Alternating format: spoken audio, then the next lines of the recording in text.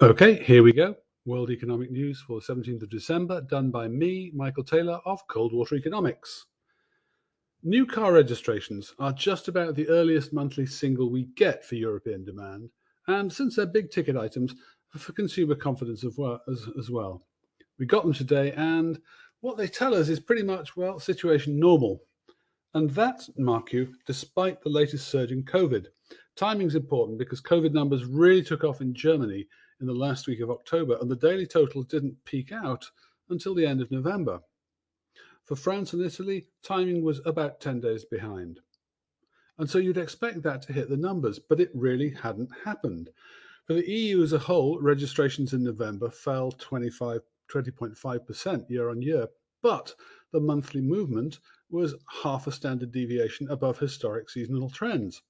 For the Eurozone, numbers were down 20.8% year on year, but the monthly was 0.2 standard deviations above trend.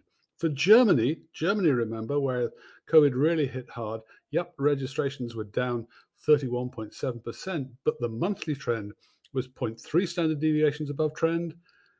And for the rest of the Eurozone, down 14.2% year on year, but 0.6 standard deviations above trend.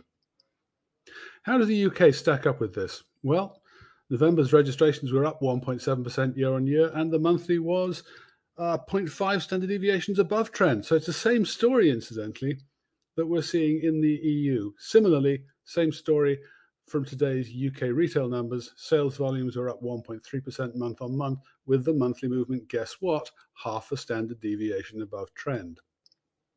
Suggest a conclusion? Well, scary COVID stories are really still dominating the newspapers and sending governments into panic.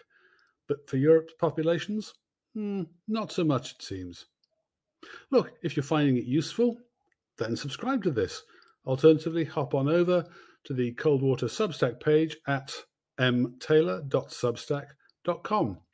Hope you're enjoying it. Hope you're having a good time. Thanks a lot. Bye-bye.